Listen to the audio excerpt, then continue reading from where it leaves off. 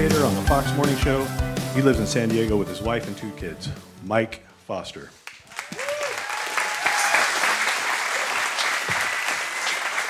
I like your style too. All right, good morning. I have heard a lot about you guys just through Phil and Tammy and Josh. I'm gonna put that there. I had no idea. You picture things in your mind of what this church was and is and sort of the vibe of it. And Phil and Tammy, they did a great job describing you guys, but I don't think they caught really what God is doing here. And it's such an honor for me to be with you and to be a part of this. And I walked in, I'm just like, this is amazing. Amazing worship. You just feel the vibe, the love. You can feel God just moving in this church. And so thanks for letting me be with you this morning. I'm a lucky guy because I get to do a lot of fun things during my typical work week. I lead an organization called People of the Second Chance, and we're a nonprofit ministry just amplifying hope and helping people rescue their stories after a difficult season. And we've had this year just the opportunity to impact over 60,000 different lives and stories with the message of radical grace and second chance. We work in prisons all across America and are just reminding people that no matter what your story looks like, no matter how complicated it is, and how many struggles you've had, what kind of storms you've been through, no matter what your past looks like, that there's a second chance waiting you. And it comes in the form of God's radical grace and a relationship with Jesus. And I like to think of what we do, just kind of summarize our ministry. We like to think of ourselves like we're this grace-flavored snow cone on a hot, judgmental day. And it just wanted to refresh people's lives and to come alongside them and be a cheerleader and say, you know what, you may not believe in yourself, but we believe in you and God believes in you. So let's go and let's be a part of just making the world a better place. So this morning I want to talk about this. We can applaud that. All right. Yay! So this morning I want to talk about an idea, really kind of a core idea to who we are, and that's our identity, and how we can live from this place of who God created us to be, and who we just saw this beautiful little baby on stage. Like God created that precious little life, and He's created all the other precious lives in this room, and living from our core identity is such a key part of our Christian walk. And the Bible is very clear in terms of what is our identity and who we are. The Bible says 2 things very clearly. Number 1, it says that we're made in the image of God. And number 2, it says that if we are in Christ, that we are His beloved.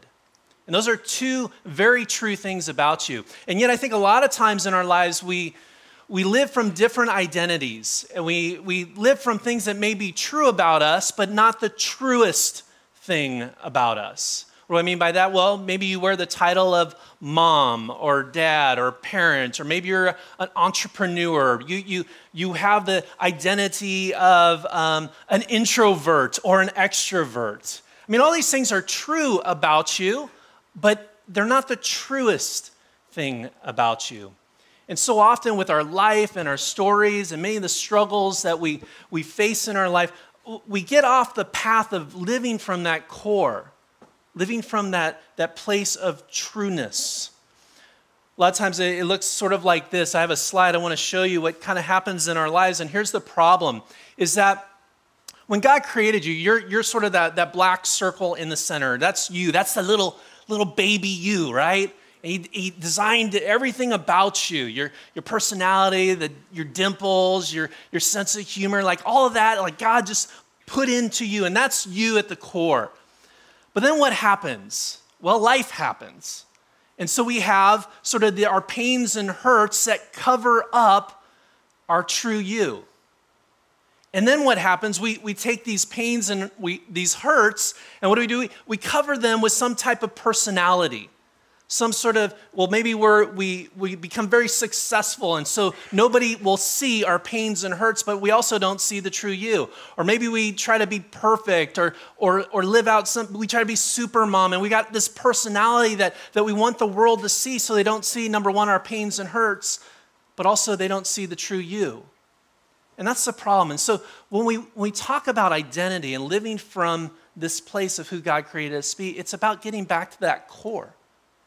That original intent of who you are. A lot of us are sort of like this. I divide people into two different categories in terms of cell phone usage. There is one category of people that love to put a cell phone case on their cell phone as sort of a representation of their personality or their favorite football team or their love of Hello Kitty or whatever it might be. They put a case on their cell phone. How many of you are case people? You put a case on your cell phone? Yes. Okay, great. All right, how many of you fall into this other category? I call these people the au naturel, where they don't put a case. They leave their cell phone just like it is. How many of you fall in that category? All right, look around. These are all the risk takers. I hope you guys have insurance policies on your phones, right? But when Steve Jobs was designing my little iPhone here, he did not imagine a Hello Kitty case around this thing.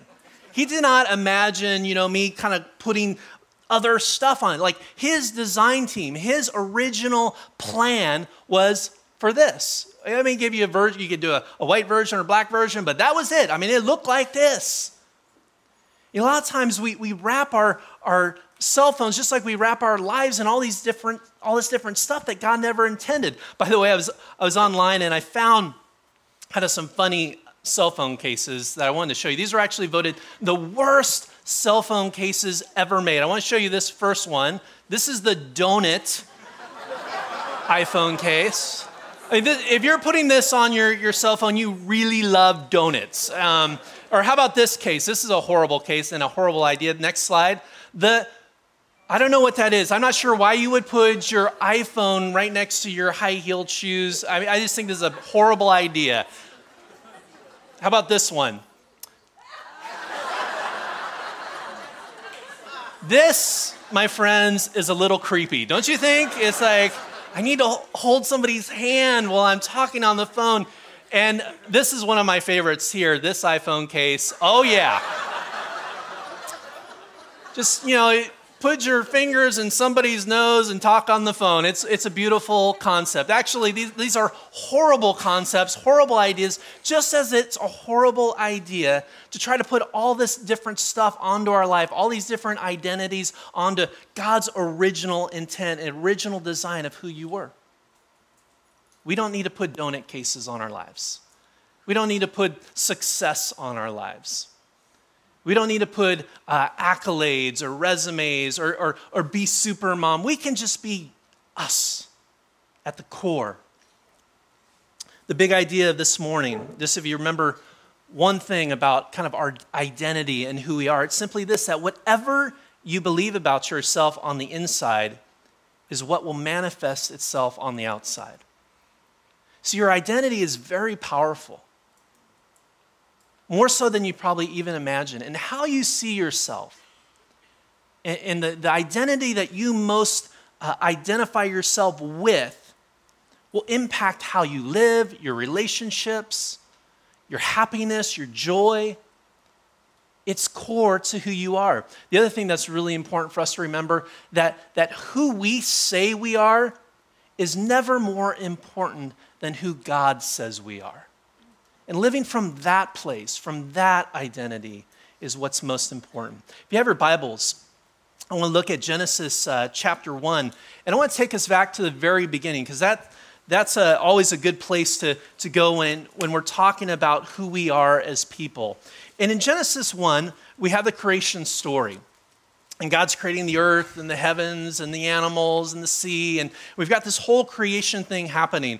And in verse 26, it says, "Then God said, 'Let us make human beings in our image to be like us.'" I think this is a really important piece in terms of, up to this point, when God was doing creation, he was not referring to the entire Godhead. And yet he says right here, let us, meaning Father, Son, and Holy Spirit, make them human beings in our image. He didn't say that when he was making a cow. He didn't say that when he was creating the earth. He said, let us. And I think that's really key, that makes human beings special in creation.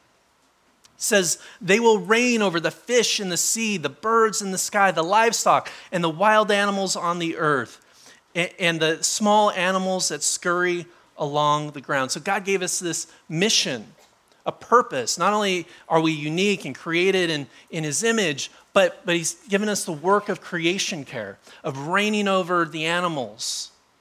I love that little verse at the end about the small animals that scurry along the ground. We're supposed to reign over these small animals. Well, I have a dog at my house named Napoleon, and he's like this little 6-pound Pomeranian, fluffy Pomeranian. And I got to be honest with you, I do not reign over this small animal that scurries along the ground. He does not listen to me at all. I tell him to sit, he runs away. Tell him to bark, he doesn't bark. I mean, and I've read this verse to him. I said, Napoleon, you are being disobedient to God's word. He doesn't care. But that's my problem. We're working it out. But we're supposed to reign over all of creation. Verse 27, it says, so God created human beings in his own image. In the image of God, he created them. Male and female, he created them. I think this is really important because sometimes we get some crazy religious, theological ideas about men and women. And sometimes there's definitely some cults out there that believe this, and sometimes even weird, extreme religious views that say that only men are made in the image of God, that only men bear the image of God. And that is completely contradictory to the scripture. It says that men and women, all genders, all races, all creeds, all languages, whether you're the most highly trained, Harvard educated physician, all the way to the guy living on Skid Row, every single person is created in the image of God, whether you like it or not. And just as the Bible never says that God is a man, doesn't say that, it never says that only men bear God's image. It's really key. And so when people start talking about like men only bear the image of God or only men have the glory of God, that's just complete falseness and against scriptures. I want to have you flip over to Psalm 8. And Psalm 8, we're going to look at verse 3. And here's David writing in Psalm 8, and he's sort of recapturing this creation story. In verse 3, it says, when I consider your heavens, the work of your fingers, the moon and the stars, which you have set in place. He asks a question. That's a very important question, a question maybe that we ask ourselves. He says, what is mankind that you're mindful of them? Human beings that you care for them. See, David is asking a question I think we ask ourselves a lot in our typical week. It's like, God, I see my brokenness. I see my sin. I see my struggle. I see all these other things that say like, what, God, why do you even care about me? David answers his own question. He says in verse 5, he says, you have made them, us, human beings, a little lower than the angels and crowned them with glory and honor. See, whether you like it or not, no matter how you feel about yourself, no matter what you think about yourself, no matter your brokenness, your sin, or your struggles, that God has crowned you with glory and honor. He says in verse 6, you made them rulers over the works of your hands. You put everything under their feet, all flocks and herds and the animals of the wild, the birds in the sky and the fish in the seas, all that swim the paths of the seas. Lord, our Lord, how majestic is your name in all the earth. The truest thing about you is that you are made in the image of God. That's what God's word says. So another thing I want to talk about is just give you kind of 3 different thoughts in terms of what it looks like to live in the truest you. And living in the truest you means, number 1, that you can be fully you. That you can be fully you. And isn't that a good thing to know? Because I know in my own life, I get so exhausted trying to be what everybody else wants me to be. Can you relate to that? Do you know what that feels like? It's like maybe you're on Facebook and you're going, man, That's just, they're having an amazing life, or, oh, she's such a great parent, and look at her kids are succeeding, or, oh, look at that guy, he's having 5 weeks in Hawaii. Like, that's amazing. I wish I could be like that. And we have all this pressure, all this societal pressure to be certain people. And social media just sort of intensifies that, right? I mean, nobody feels better about themselves after spending an hour on Facebook, right? I mean, come on. But the reality is that we don't have to be other people. Your parents may have put a lot of expectations on you and your career and what you're supposed to be when you grow up. You don't have to, I mean, it's nice to have their opinion, but you, according to the Bible, you can just be fully you. You can be who God made you to be. I love what St. Catherine of Siena says. She says, be who God made you to be, and you will set the world on fire. You will set the world on fire. But when you got to live from that place, and I love what Henry Nouwen, a great writer, says. He says, from the moment we claim the truth of being the beloved, we are faced with the call to become who we are. So are you becoming who you are? Or are you trying to become what other people want you to be? It's a good question to think about. And the other thing for us in terms of our life and who we are is this idea of being God's beloved and being loved by him. And living from that truth is so important. And you know what's really interesting when we think about this idea of our identity is that they've done a study recently where they asked church people, Christians, they asked them, what type of feelings do you think God has for you? You know, when God thinks about you, when you come to his mind, what do you think, what's the overwhelming feeling that he feels towards you? And you know what was interesting in this study? That a large majority of Christians said, when God thinks about me, the feeling that he feels is not love, is not pride, is not joy, but a large majority of Christians says that when God thinks about me, the feeling that he feels is disappointment. And isn't that sad? Isn't that tragic? When God is saying, I love you, I believe in you, I am on your side, I think you're wonderful, I have crowned you with glory and honor, and yet we walk around thinking, God is disappointed in me. That is sad. And we got to change that and live from a different place. We got to live from the place where we know that we are loved, that we know that God is on our side, that God is proud of us, that God created us. Think of the passage in Matthew where Jesus is being baptized. You probably remember it's in Matthew 3. Jesus has come to the Jordan River, and there's a crowd of people, and John the Baptist is there, and he's baptizing people. And Jesus steps down into the water and gets baptized. John, throws him under the water, pulls him back up, and he's soaking wet. His hair is all wet, and he's standing there in the Jordan. And then what? A loud voice, right? Says what? In Matthew 3:16 says, "This is my son, whom I love. With him I am well pleased." Is that an amazing blessing? To have the Father like in front of all these people in this moment, to bless Jesus, to declare that over him. Such a powerful statement. And you know what's really interesting about this scripture and this statement is that looking at the world's view of what is successful and why a dad would be pleased and why someone would love their son, you know what was interesting is that Jesus up to this point hadn't done anything remarkable. He didn't have the miracles happening. He didn't have the large crowds. He hadn't really started the big ministry. But yet, the Father is putting the blessing on Jesus, saying, "This is my son, whom I love. With him I am well pleased." It just is. It's not about what he does or what he's going to do. It just is in that moment and forever. And the same thing that the Father's blessing blesses over Jesus, he's blessing over you and I. He's saying, this is Mark and Mary and Johnny and Kim, and these are my kids whom I love. With them I am well pleased. And we live under that Father's blessing. Our lives look so different versus thinking that God is in a constant state of disappointment about us. This is my son, this is my daughter, whom I love. With him and her I am well pleased.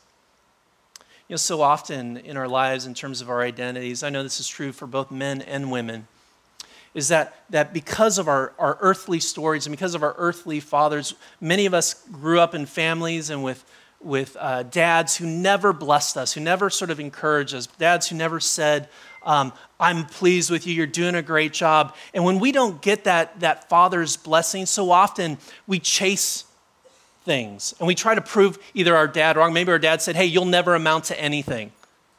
And so we live our lives trying to prove our dad wrong. Or maybe we're just chasing after some type of success or some metric that would say, like, now dad's going to be proud of me. But the problem is, for many of us, that never comes and will never come. And we don't have to chase that anymore. We can live under God's blessing. The Heavenly Father says, I love you. I'm proud of you. I think you're doing great. Keep going. You see, here's a truth of Scripture is that identities are not found. We don't have to chase them anymore. Our identity is given by God. You know, you hear this all the time in our culture, like, I gotta go find myself, right? I could go over to India and have just some quiet time, and I gotta find myself, I gotta connect it to who I am, and it's like, that's just a load of bunk. It's like you don't have to find yourself. God has already established and said who you are. Now you just have to live from that place. Stop searching for something you already possess. Number 2, living in the truest you means that your self-worth comes from being God's creation. Let me say that again. Living in the truest you means that your self-worth comes from being God's creation. I love what Soren Kierkegaard said. He says that sin is building your self-worth on anything other than God. And yet we do that, don't we? We try to build our self-worth on our accomplishments, or trying to be a good person, or saying positive statements to ourselves. You know, it's the whole self-esteem movement, right? It's like if I just, how many of you remember Stuart Smalley from Saturday Night Live? Do you remember that little sketch where he turned to the mirror and he'd look at himself and he goes, I'm good enough, I'm smart enough, and doggone it, people like me. And just, you know, these daily affirmations, if I just say, you know, that I'm valuable and worthy and say that over and over again, that all of a sudden I will feel better about myself, that I'll have self-worth. And there's nothing wrong with that, honestly. That's fine. I think you should be encouraging to yourself, and those are fine things to do. But it's very superficial in terms of our true value. Because what the scriptures say is that your value, your self-worth, your self-esteem should come from knowing that you are God's creation, that you're a part of his family. That's where your worth should come from. Yet so many of us struggle with these negative thoughts about ourselves. And so we have sort of the self-esteem movement on one side where you say, hey, just you're awesome all the time and everybody gets a trophy and you know, sort of this Oprah thing that's going on in our culture. Like that's one side of it. And then on the other side of it is what I would call the cult of self-loathing. And a lot of us are members of this cult, by the way. And this is where we have sort of these negative messages happening in our mind over and over again, where we're critical and condemning of everything about ourselves. Where we say things to ourselves that we would never, ever say to somebody else. And we just need to stop that. Because there's nothing holy or spiritual or godly about beating yourself up. There just isn't. So stop it. Sort of like this. I don't know if you remember these, but this is a mixtape. And I'm a child of the 80s, and I used to make mixtapes all the time. And for some of you in the room, I know you're going like, what the heck is that? Well, this is sort of like an 80s version of an iPod, all right? And the only difference with these guys, though, is that when your mixtape breaks, you don't take it down to the Apple Genius bar. No. When your mixtape breaks, you just get out one of these little bad boys, right? Stick that in there, and boom, you're good to go. don't need no Apple Genius Bar for that. So when I was a kid, I used to make these mixtapes and load up all my favorite songs by, my favorite artists like Bon Jovi and, Duran Duran and Madonna. Some of you are going, who are these people? No, they used to be famous. By the way, Bon Jovi, one of the greatest lyricists ever to walk the face of the planet. I mean, who else could have come up with lyrics like this? Shot through the heart, and you're to blame. Darling, you give love a bad name. I mean, that is just poetic genius right there. So I used to, load up Bon Jovi songs and Duran Duran songs on my mixtape, and I would play it over and over and over again. I literally would wear the tape out. And so I realized we don't have mixtapes like this anymore, but we do have mixtapes that are playing in our head, in our heart. And they're not filled with Bon Jovi songs. They're filled with negative messages that are condemning and hurtful. Messages that remind us of our past or things that we're embarrassed about in our story or our history. We play those things over and over again. Maybe your mixtape is filled with regret. And let me just remind you that negative mixtape, every lyric, every melody, every note, every chorus on that negative mixtape was recorded in a state-of-the-art studio in the pit of hell by your enemy. And you need to stop playing that tape. And you need to let God's grace and mercy and compassion play in your head and your heart. And live from that place and that truth that you are his beloved. I love what the Bible says in 2 Corinthians 5:17. It says, therefore, if anyone is in Christ, he is a new creation. The old has passed away. Behold, the new has come. No matter what your history looks like, no matter what your struggles might have been, the addiction, the divorce, the affair, whatever your story looks like, God says that in him we are new. We are completely transformed. It's not just like a little bit better you. It's not just a little less sinful you. It's not just you 2.0. It's a completely transformed person when we are in Christ. Live in the truest you means that your self-worth comes from being God's creation and nothing else. No matter what that mixtape says, no matter what your critics might say about you, listen to the voice of God and let your value come from being his creation. And then finally, living in the truest you means that we're using our not so perfect story to help others. We're using our not so perfect story to help others. It means that we embrace the messy parts of our life, that we don't have to be ashamed of it.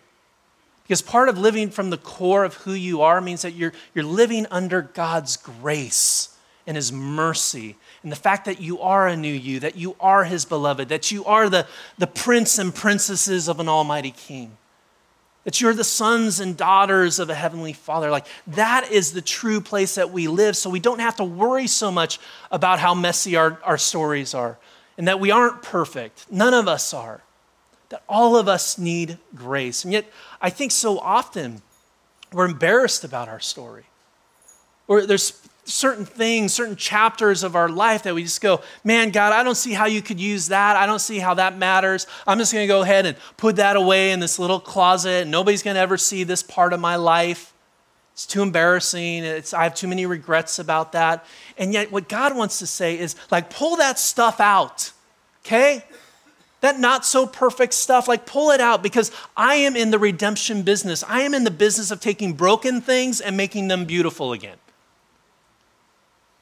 Don't hide those points, those things that we don't like that addiction or that time where we just made some really poor choices in our business, or maybe we had a very difficult marriage and we ended the marriage, or maybe we've had an eating disorder, or whatever the thing is. I encourage you, I ask you to please bring that into the open and let grace flood all over it, and let God use it to help the world. And here's how he does it. See, your story, your not so perfect story, is your unfair advantage in the world.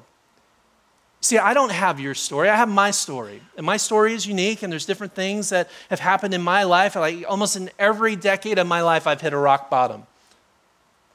Crashed. Bottom out. Whether it was it's time where I almost went to jail for a crime I committed, to losing a business, to being betrayed by a friend in a very significant way. Like there's been moments in my story where it's like, man, I just wish that stuff didn't happen, and I just wish I don't want to even think about that anymore. But you know what's so true about those moments, like the low points, the rock bottom experiences? The beautiful thing about that is now when I am talking with people and counseling people and walking with people through difficult times in their life, I can use that stuff to encourage them. So let me give you an example. It's like imagine maybe you had struggled with alcoholism, and maybe you blew your life through a drinking through a bottle, and you blew up your marriage, and you blew up your relationship with your kids, and you lost your career, and all because of your alcoholism. And then for 5 years you struggle with that, and your life was just a mess. And then you found God, and then maybe you got into an AA program. Been in recovery and been clean and sober now for 10 years. And all of a sudden, God puts you in your path, in the exact path of another friend of yours. You guys are sitting at Starbucks, and he shares with you that he's 2 days now into his own sobriety. You guys have something to talk about, don't you? Maybe it was an eating disorder or a relationship problem or some type of storm that you've gone through. Whatever that looks like, man, when we come across people who are going through the same things, we have something to say. We have some truth to speak into that moment. Your not so perfect story is meant to help others. And some of you might be saying right now, well, Mike, I'm looking at my story and I don't see anything good about it. I don't see anything lovely. I don't see anything redemptive about it. I don't see how God could ever use this to help people. Well, let me just say, stop thinking like a human being and start letting God get into that space. I think a great example of this was when I worked at Olive Garden. And it was one of my first jobs. I heard somebody say yes to Olive Garden. God bless you. All right, so I was working at the Olive Garden. My first job, I was making minimum wage, and the very first thing they had me do, it's the lowest of the low on the total organizational structure at Olive Garden, was I was the guy who was responsible for opening the door as you walked into the Olive Garden. Now, I realize they don't do this anymore. There's been they've cut costs and they have eliminated my position. But back in the day, when I was working at the Olive Garden, I would open the door and say, "Welcome to Olive Garden, a fine Italian establishment," and just kind of greet them and smile at them. And they would come in, and it's sort of like first class service in a third class restaurant, right? And so, no, we love our Olive Garden, we do.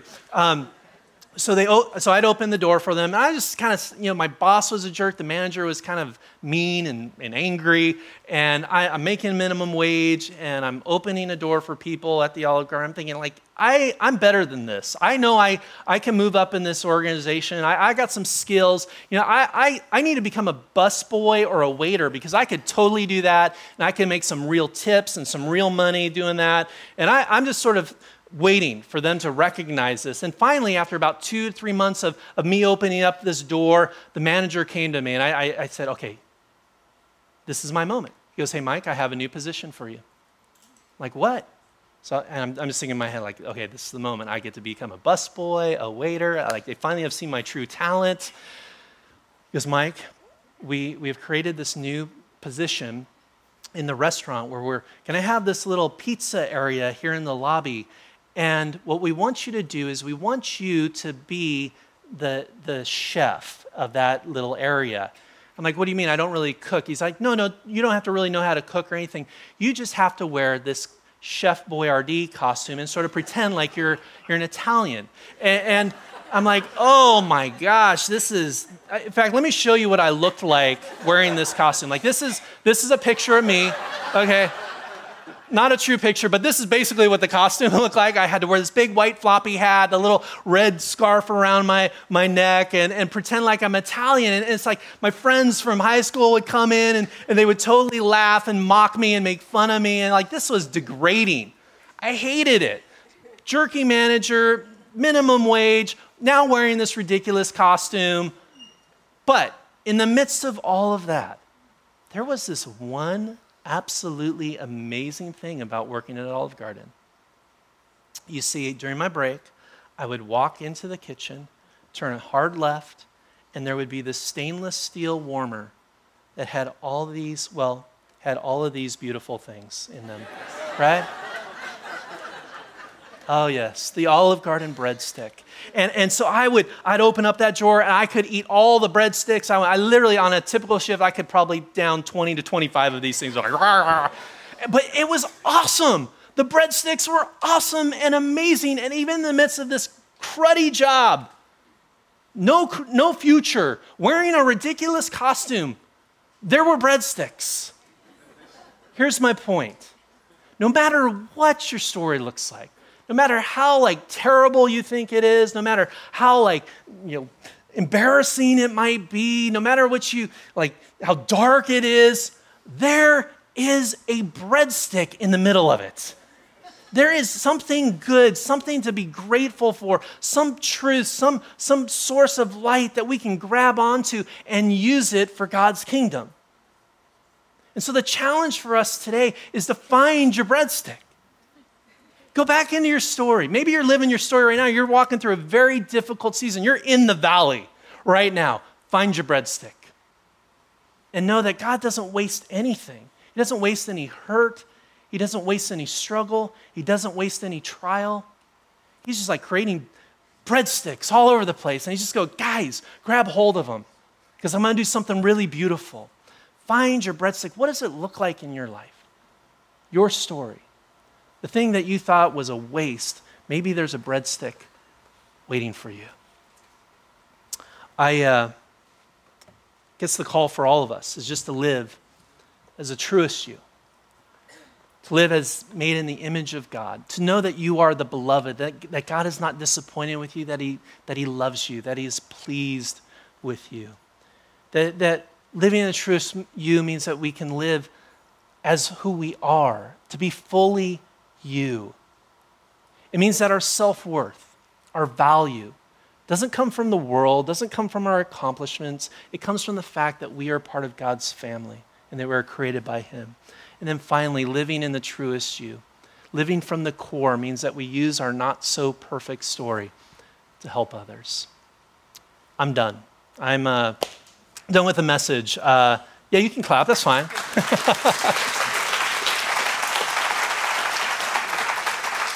So before I finish, I just want to share with you something that we do at our ministry and just an opportunity for you to be a part of People of the Second Chance. And this is like the full-on infomercial version of my message, so just get ready. If you hate infomercials, you can just click the channel right now. But I think you might be interested in this. So we work in 52 different prisons across America right now, and going into what we just consider to be one of the most hopeless, darkest places in the nation. And if you want to find people who think their life is over, who believe that everybody has abandoned them, everybody has given up on them, well, just go to a prison and you'll find those people. And so what we're doing is going in and bringing really just a message that second chances are real, that new beginnings are real. And so this morning, you're going to have the opportunity. We have these little things called care kits. And for $35, this is how it works. You get this kit, and inside the kit, let me actually show you what's inside this kit. Number one, you get this amazing brown box, okay, for $35. And you get this little pocket journal that says, "Let every soul belong and beloved." You get a People of Second Chance sticker, which is really cool. You put that on your car. And if you don't want to put it on your car, you can just put it on your neighbor's car. They won't mind. This little monthly sponsorship thing, if you're interested in that, we do monthly sponsorship. And then you get a copy of my new book, Freeway, which you'll love. I mean, it's almost as good as the Bible. I'll just put it out. It's that good. That's a joke, by the way. Though it is pretty good.